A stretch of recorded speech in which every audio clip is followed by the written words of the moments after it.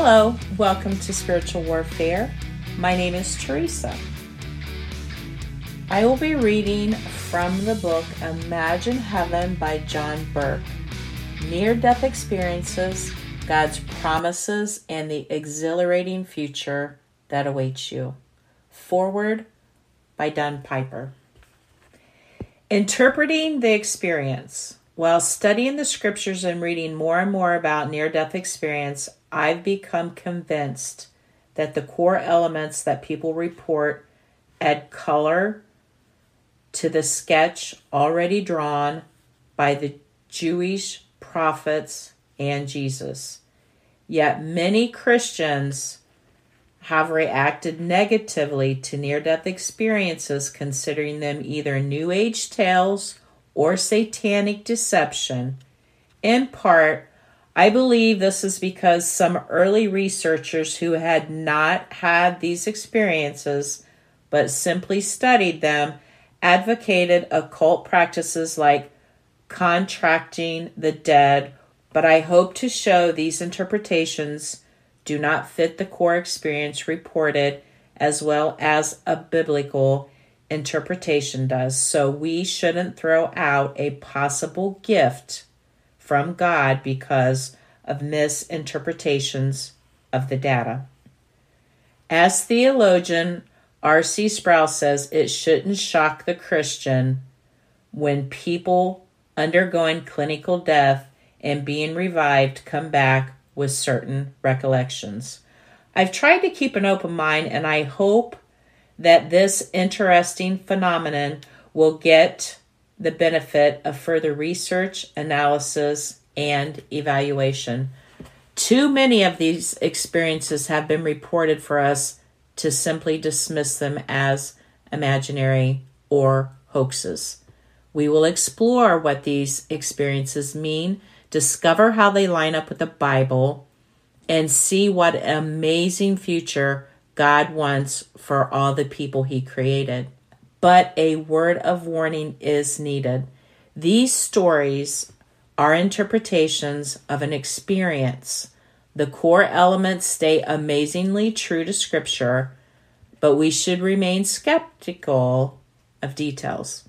After reading close to 1,000 near-death experiences, the most common thing I've heard is how impossible it is to put into words. Listen to the expressions of struggle. There are no human words that even come close. Crystal. There are no words to express His divine presence. Gary. What I saw was too beautiful for words. A Dutch patient. The kind of love that I experienced there cannot be expressed in words. Suresh. One person summed it up well by recounting his thoughts during the experience in relation to what he had been taught in geometry. He had always accepted the existence of only 3 dimensions, but now he knew his teachers were mistaken. There are more. He concluded that this was the reason retelling his experiences was so difficult, because I have to describe it to you in words that are 3-dimensional. That's as close as I can get to it, but it's not really adequate. So every individual near-death story is actually an interpretation of an experience that's beyond our finite earthly language. That doesn't mean it's completely foreign.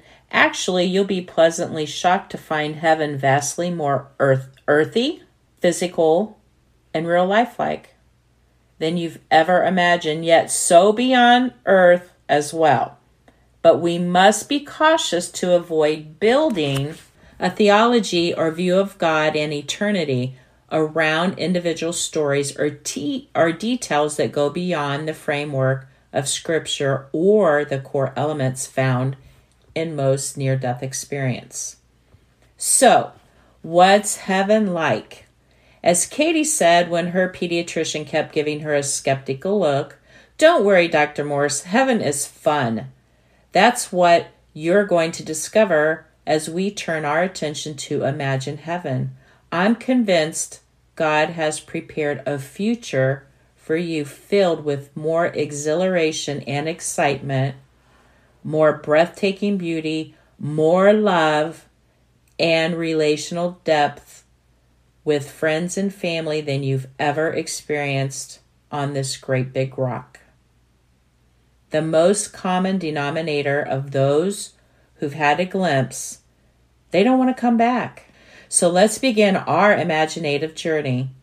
Maybe 50 years from now, maybe tomorrow, when you leave this earthly body behind, you'll get a better body.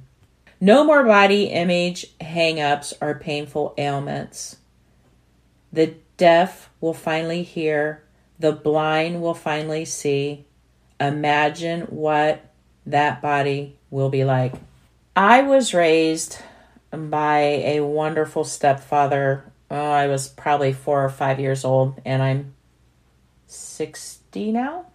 He passed 3 days ago. And reading this book to you really helps me. He was ran over by a train and lost both of his legs. The train stopped on his body, so they had to lift the train off of him. They thought he was dead because he was under there with both legs severed off for, I don't know, a couple of hours or something. And when the medics finally got to him, they're like, "You're alive?" After he lost his legs, he worked at a steel mill, and that's where he got ran over by the train too. But he went back to work. He was the most hard-working man I have ever met in my life. And just viewing him over the past couple days and knowing that he is in heaven now with his legs. And he's not suffering like he did for years down here. The pain never went away because the prosthesis never fit right, ever. His stumps were a mess. It was just, so I'm just thankful that he's up there with a new body. And that is what I am getting ready to talk about, a better body. Dr. Mary Neal, an orthopedic spine surgeon, was on a whitewater kayak trip in Chile when she plunged over a waterfall. The nose of her kayak lodged between two boulders, trapping her beneath a cascading torrent of water. Mary and her boat were completely submerged under 10 feet of rapids. I very quickly knew that I would likely die. Mary told me when I interviewed her about her near-death experience, in spite of the fact that she could feel the intense pressure of the water as she lay bent at the waist over the front of the kayak, her bones breaking and her ligaments tearing, she didn't panic. At that point, I completely surrendered the outcome to God's will. The moment I asked God's will be done, I was immediately and very physically held by Christ and reassured that everything would be fine. I grew up in the water. I grew up swimming and boating, doing everything in the water, and I love the water still, but I always feared a drowning death. So the irony was not lost on me that I was drowning. I always thought that would be a terrible and frightening way to die. But at no point did I ever have fear. I never felt air hunger. I never felt panic. I'm a spine surgeon. I certainly tried to do those things that would free me or free the boat. But I felt great. I felt more alive than I've ever felt. The very moment I turned to him, I was overcome with an absolute feeling of calm, peace, and of the very physical sensation of being held in someone's arms. I knew with absolute certainty that I was being held and comforted by Jesus which was initially surprising, as I'm just an ordinary person, but at the same time I understood perfectly how Jesus could be there holding and comforting me and would similarly be present for any other person who called for his help at the same time, anywhere in the world. As Jesus held her, he took Mary through a review of her life. After 14 minutes underwater, Mary's body finally broke free from the kayak and she began to tumble through the rapids. She experienced a feeling of release.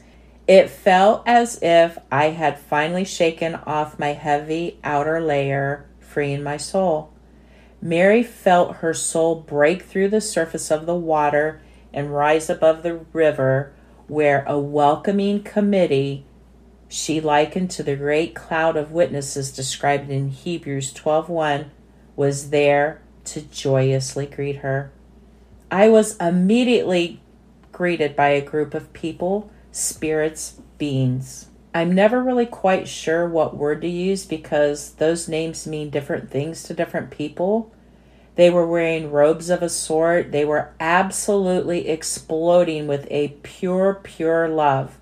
It was a welcoming committee. I absolutely knew that they were there to welcome me and greet me and make me feel loved and comfortable. They had physical bodies. They had heads, arms, legs. I knew without any doubt that I had known them and loved them as long as I've existed. I knew that they knew me and loved me as long as I existed. It was joy at an unadulterated core level. My arrival was joyously celebrated, and a feeling of absolute love was palpable as these spiritual beings and I hugged, danced, and greeted each other. The intensity, depth, and purity of these feelings and sensations were far greater than I could ever describe with words and far greater than anything I have ever experienced on earth. Don't get me wrong, I have been very blessed in my life and I have experienced great joy and love here on earth. I love my husband, I love my children with great intensity. It's just that God's world is exponentially more colorful and intense. My companions and I began to glide along a path, and I knew that I was going home, my eternal home. As I was drinking in the beauty and rejoicing with my companions, I glimpsed back at the scene on the river bank. My body, which was about 14 minutes underwater, had now been recovered. Looked like the shell of a comfortable old friend, and I felt warm and compassion and gratitude for its use.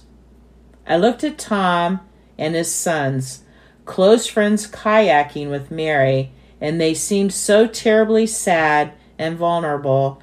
I heard them call to me and beg me to take a breath. I loved them and I did not want to make them sad, so I asked my heavenly companions to wait while I returned to my body, lay down, and I took a breath. A spiritual body? Just imagine that point of life you feared most.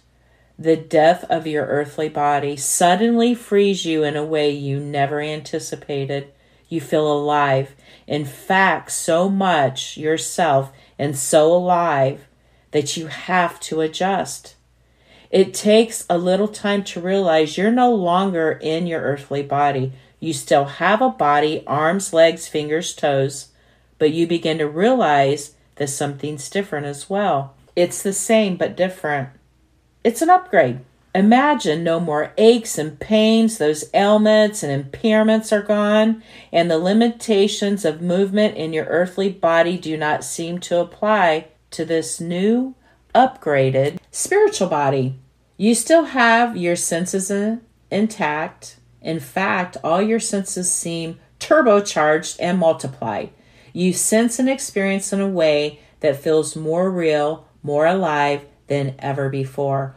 All anxiety fades into an astounding sense of peace. So many people who fear death are afraid of the pain of death, yet many who describe it don't recall the pain at all. Instead, they speak of what Paul called the peace of God, which transcends all understanding. Philippians 4:7. Paul the apostle apparently had a near-death experience. They stoned Paul, they dragged him outside the city, thinking he was dead. But after the disciples had gathered around him, he got up. I believe Paul's talking about this experience when he writes, I know a man in Christ who 14 years ago was caught up in the third heaven. Whether it was in the body or out of the body, I do not know. God knows. And I know that this man, whether in the body or apart from the body, I do not know, but God knows, was caught up in a paradise and heard inexpressible things, things that no one is permitted to tell. 2 Corinthians 12:2-4. Some things people can't express or are not allowed to tell, but other things God wants us to know. He wants heaven to fire up our imaginations, and I believe that's why he's giving more and more evidence and insight into the life to come. So will we live for it? Most people don't realize this, but the new spiritual body is a promise from God conveyed in the scriptures. Paul may be reflecting on his own near-death experience when he explains, for we know that when this earthly tent we live in is taken down, that is, when we die and we leave our earthly body, we will have a house in heaven, an eternal body made for us by God himself and not by human hands. We grow weary in our present bodies and we long to put on our heavenly bodies like new clothing. For we will put on heavenly bodies. We will not be spirits without bodies. While we live in these earthly bodies, we groan and sigh. But it's not that we want to die and get rid of these bodies that clothe us. Rather, we want to put on our new bodies so that these dying bodies will be swallowed up by life. And we would rather be away from these earthly bodies, for then we will be at home with the Lord. So whether we are here in the body or away from this body, our goal is to please him. 2 Corinthians 5:1-4. Paul reiterates, it's going to be so much better in this new upgraded spiritual body. I'd rather put on a new body, but either way, I'm going to live to please God. Mary felt herself in a new body, but could also see her old body. Yet the fear and pain of that old body went away as she transitioned into the spiritual body Paul talked about. So what's this new spiritual body going to be like according to the scriptures? Amazingly, just what people of all ages from around the world described when on the brink of clinical death. I want to thank you for joining me today, and on the next reading, we will talk about the new body, forever young. Have a blessed week.